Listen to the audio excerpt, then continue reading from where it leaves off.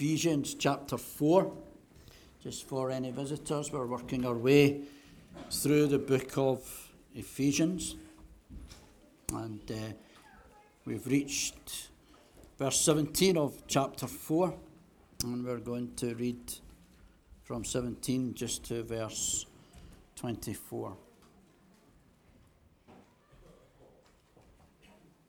This is the word of God. So I tell you this, and insist on it in the Lord, that you must no longer live as the Gentiles do, in the futility of their thinking. They are darkened in their understanding and separated from the life of God because of the ignorance that is in them due to the hardening of their hearts. Having lost all sensitivity, they have given themselves over to sensuality so as to indulge in every kind of impurity with a continual lust for more. You, however, did not come to know Christ that way. Surely you heard of him and were taught in him in accordance with the truth that is in Jesus. You were taught, with regards to your former way of life, to put off your old self, which is being corrupted by its deceitful desires, to be made new in the attitude of your minds, and to put on the new self, created to be like God in true righteousness and holiness. So reads God's precious and inspired word. God's continue the Bible to the passage that we read before us.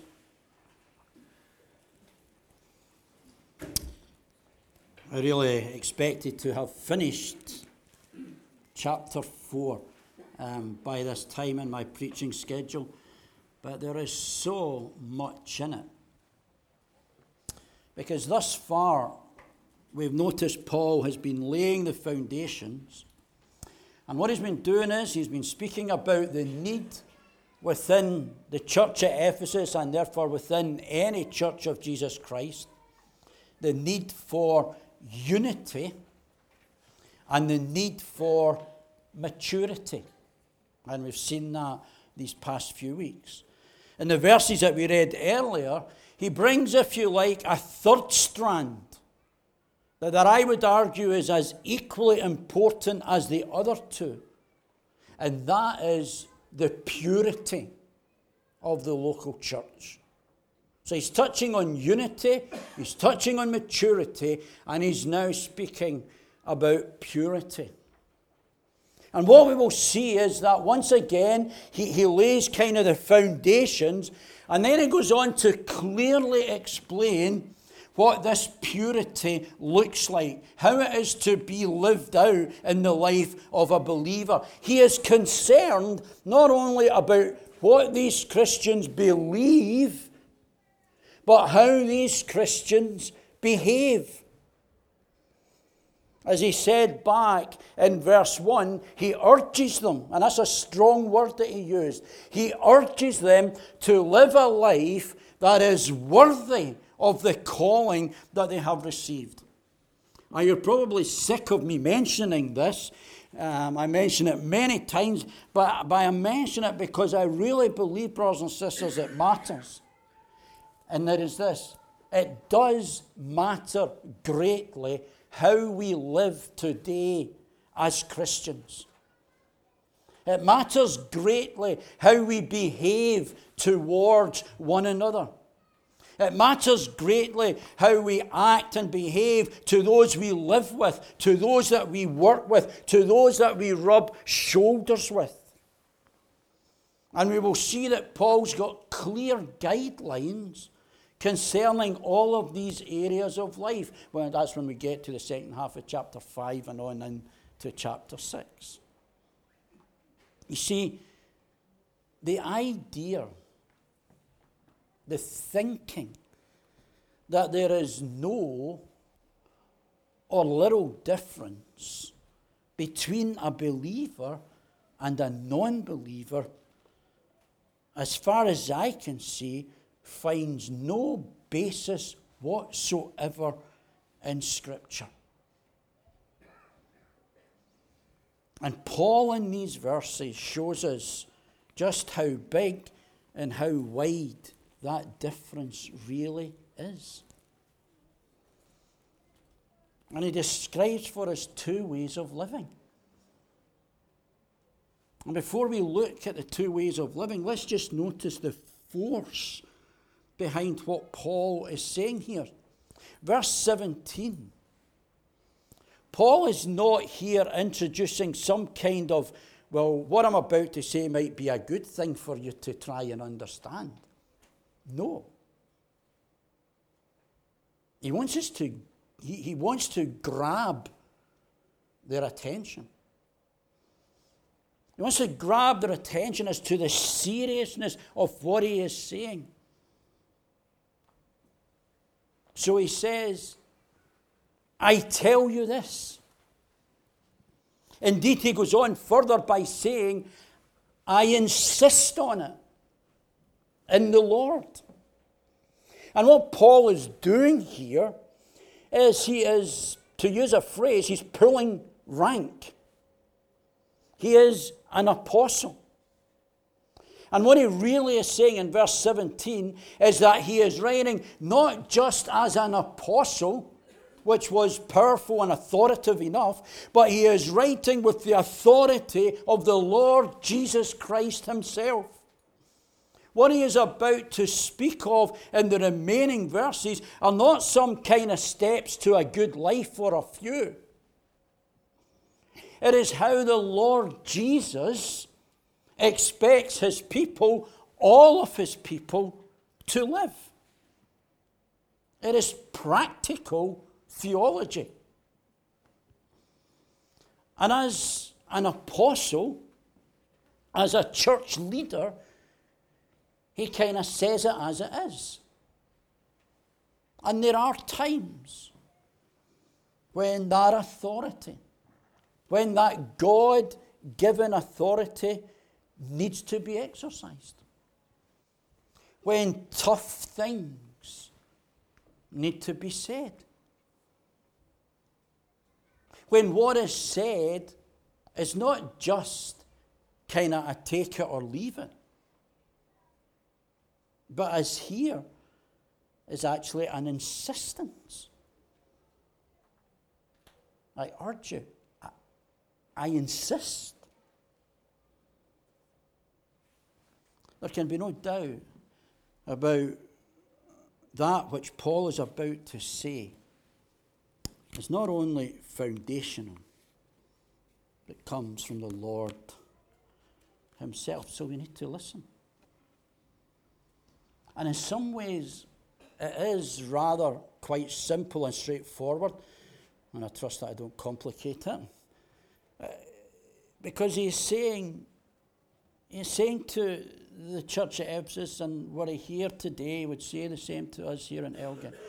He's saying you, and it's in the plural, you, that is those who profess to follow Christ, must no longer live as the Gentiles do. So we live differently. You see, once we were dead in our sins, now we're alive in Christ.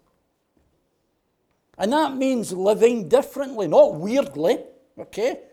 There's a difference there. But it means living differently. So let's see how Paul, indeed, has already noted what Jesus himself says about these two ways of living. Two very simple headings. Firstly, godless living.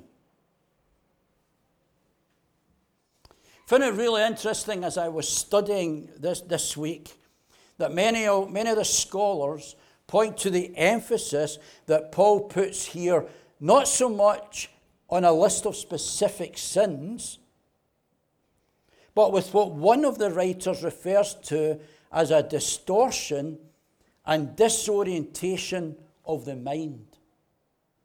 That's why I encourage you to have a Bible open. Look down at the verses. We see this in verse 17, where he speaks of the futility of their thinking. Verse 18, darkened in their understanding. Verse 18, the ignorance in them. Hardening of hearts, he speaks. Verse 19, the continual lust. Verse 22, deceitful desires. And as we look at that, and we contrast it with the believers, where we read that they heard of him, they were taught in him, and we'll cover that in our second point. But there's a focus here on the mind.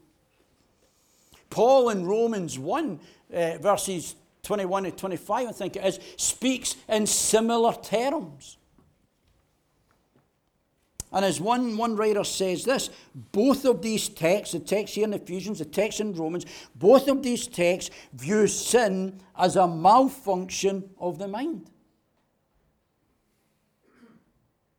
And I've never really looked at it like that before.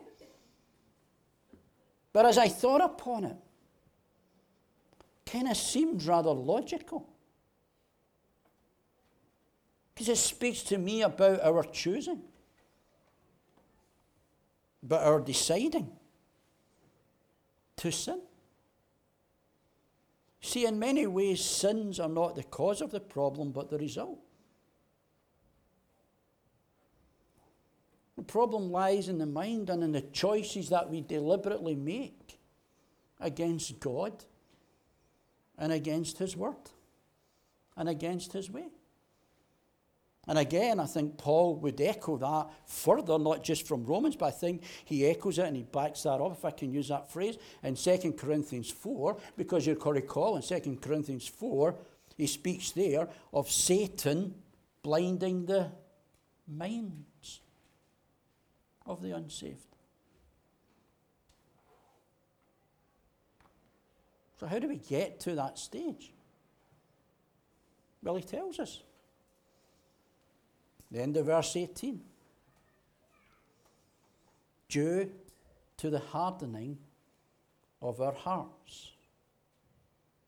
See, once we harden our hearts, it's a downward spiral. The hardness of heart leads to the darkness of mind and to the recklessness of the life that we live, which, as verse 19 shows, leads to indulgence in every kind of impurity with a continual lust for more. One translation has it as this: they stop at nothing to satisfy their full desire. It's not a very pretty picture. Don't shoot the messenger. Shows us why we need, brothers and sisters, to take to heed the warning of Psalm 95, verse 8. Today, if you hear his voice, do not harden your hearts. It's a very dangerous thing to harden our hearts. Do you remember how Pharaoh did it? And all that brought upon Pharaoh and his nation. See, when we harden our hearts, it kind of speaks, doesn't it, of having no feeling. It's a kind of moral unresponsiveness, where you get to the stage where, well, everything and anything goes. Beware of having a hard heart. For if verse 18 traces the problem, the hard heart, look at verse 19. when you see the outcome of it, does that not sadly sum up much of society today? Having lost all sensitivity, they have given themselves over to sensuality so as to indulge in every kind of impurity. Read your newspaper, watch the news, and see if that does not speak into society today. And again, these are not just verses that Paul's plucking out here or some kind of theory that he's making from one bit, because Romans 1 brings out the exact same kind of things here that Paul is saying. And as I said, sadly, it seems to me that there is not a great deal of difficulty bringing these verses into our contemporary situation. We hear only too often the continual lust for more. And it begins when we harden our hearts. You might be sitting thinking, come on, Graham, ease off a bit. All of society is not like that. And that's true. However, it's important for us to grasp in these verses that this passage is not about human worth or ability or accomplishment. This is about rejecting the Gentile, the godless way of life. That's what these verses are about. It's not a rejection of the Gentiles as persons, but rather the godless life that they live. Paul is saying to those who once lived like that, you must no longer live as those who are not believers do.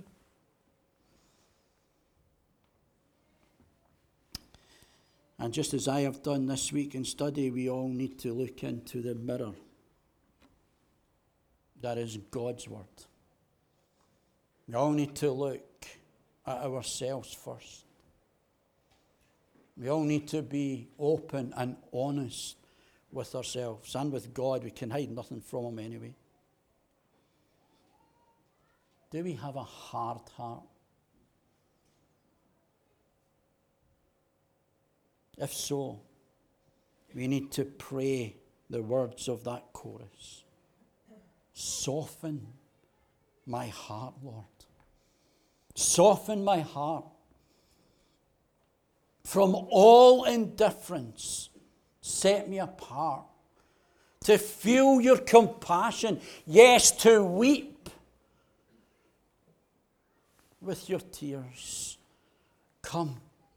Soften my heart, O Lord. Soften my heart. The godless life. So what should our life look like? What about the life of those who profess to be Christian? What should our walk look like? How different should it be? Well, let's take some time to look not just at the godless life and all the negativity that brings, but the godly life and all the hope that is bound up in the gospel. If, as I suggested, the core problem is the mind through the hardness of the heart, then we need not only to have our hearts softened, but we also need to, as Paul writes in Romans 12, we need to have our minds renewed. And notice again how in these verses Paul puts an emphasis on the mind. He speaks of, you heard of him. You were taught in him. Notice how Paul says, come to know Christ. He doesn't say come to know about Christ. He says come to know Christ. You see, Christianity is about a living relationship. You can know about Jesus, his life, his death, his resurrection. You can know about Jesus without actually knowing Jesus. And knowing him as the truth, because he is the way, the truth, and the life. This is why, brothers and sisters, Bible teaching and Bible reading and Bible study is important. The better I understand the Word of God in Scripture, the written Word, the more I know Jesus, the revealed Word. And this knowing Jesus brings newness.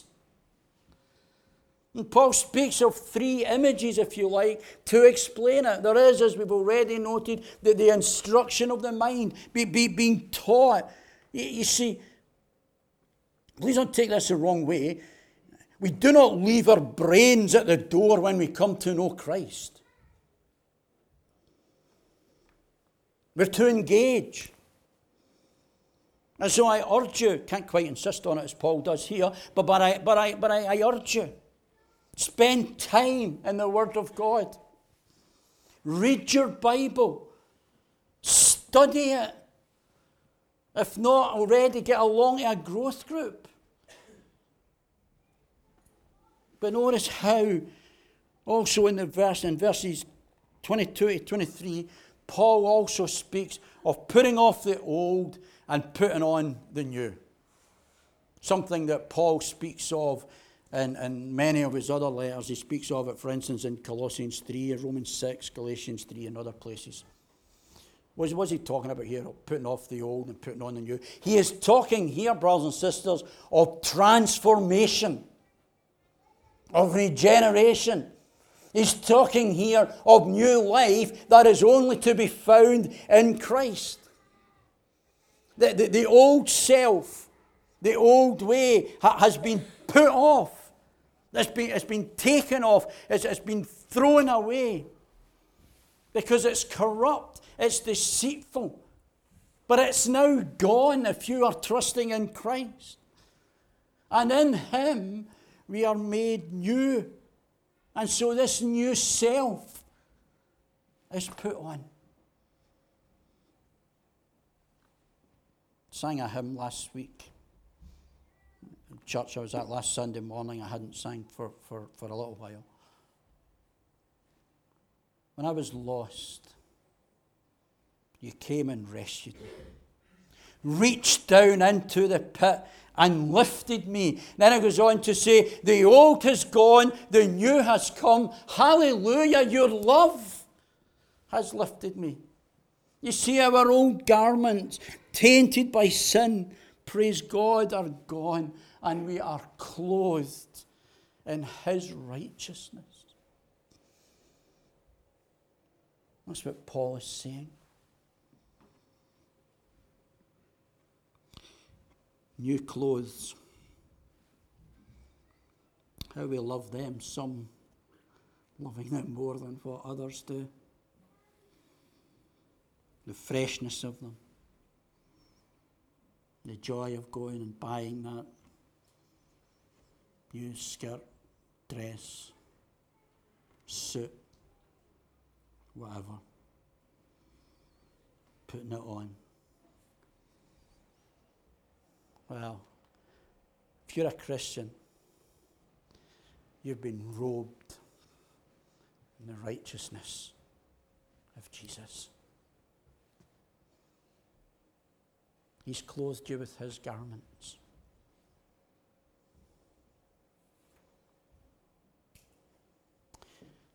Not only that, but we also see that we are created, or we're recreated, we're reborn. Why? Well, I find this staggering. Notice carefully, look down at verse 24. Verse 24 tells us to put on the new self, created to be like God, in true righteousness and holiness. creation being made new kind of speaks, doesn't it, of the language of Genesis, of being made in God's image, speaks again of the language of Genesis. And we know from our studies way, way, way back in Genesis that sadly in Eden, through sin, that was marred. But now, in Christ, it's been recreated. I really wish, pray, score out the wish bit, pray, that I could adequately explain this. Oh, that we could fully grasp it, brothers and sisters.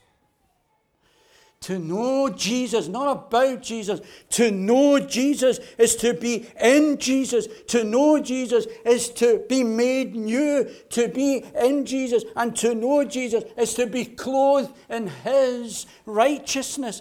It is, as we've seen in Ephesians, it is to be called, it is to be chosen, it is to be cleansed, it is to be forgiven, it is to be restored, it is to be filled and sealed with His Holy Spirit.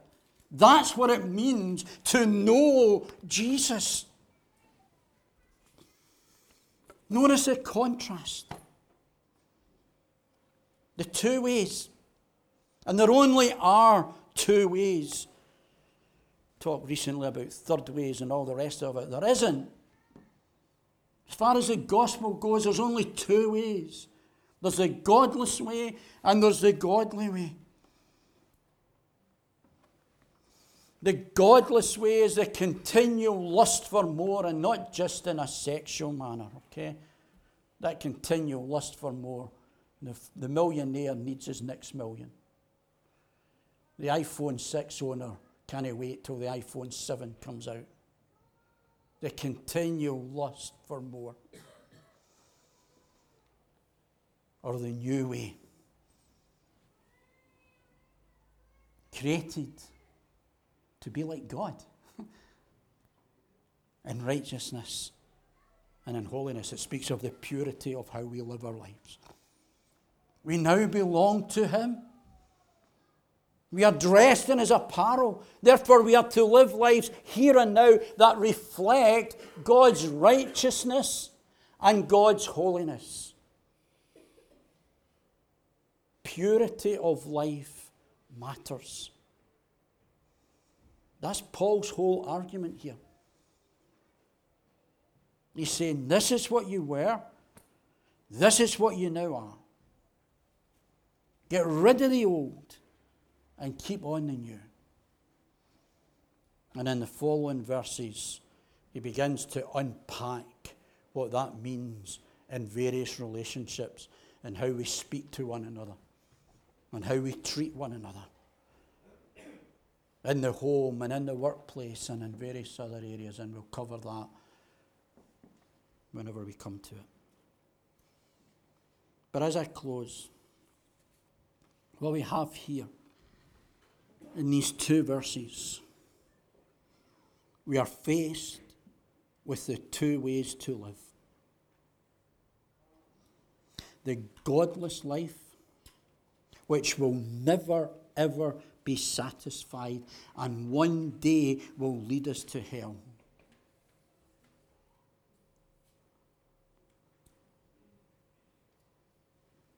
Or the godly life, where we know Jesus, where we learn of Jesus, where we are clothed in Jesus, where we are recreated in Jesus, and one day we will be with Jesus. Today,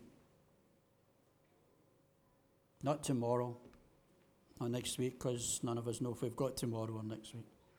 Today, if you hear His voice, do not harden your hearts. Let's pray. Father, thank you for your word. Thank you for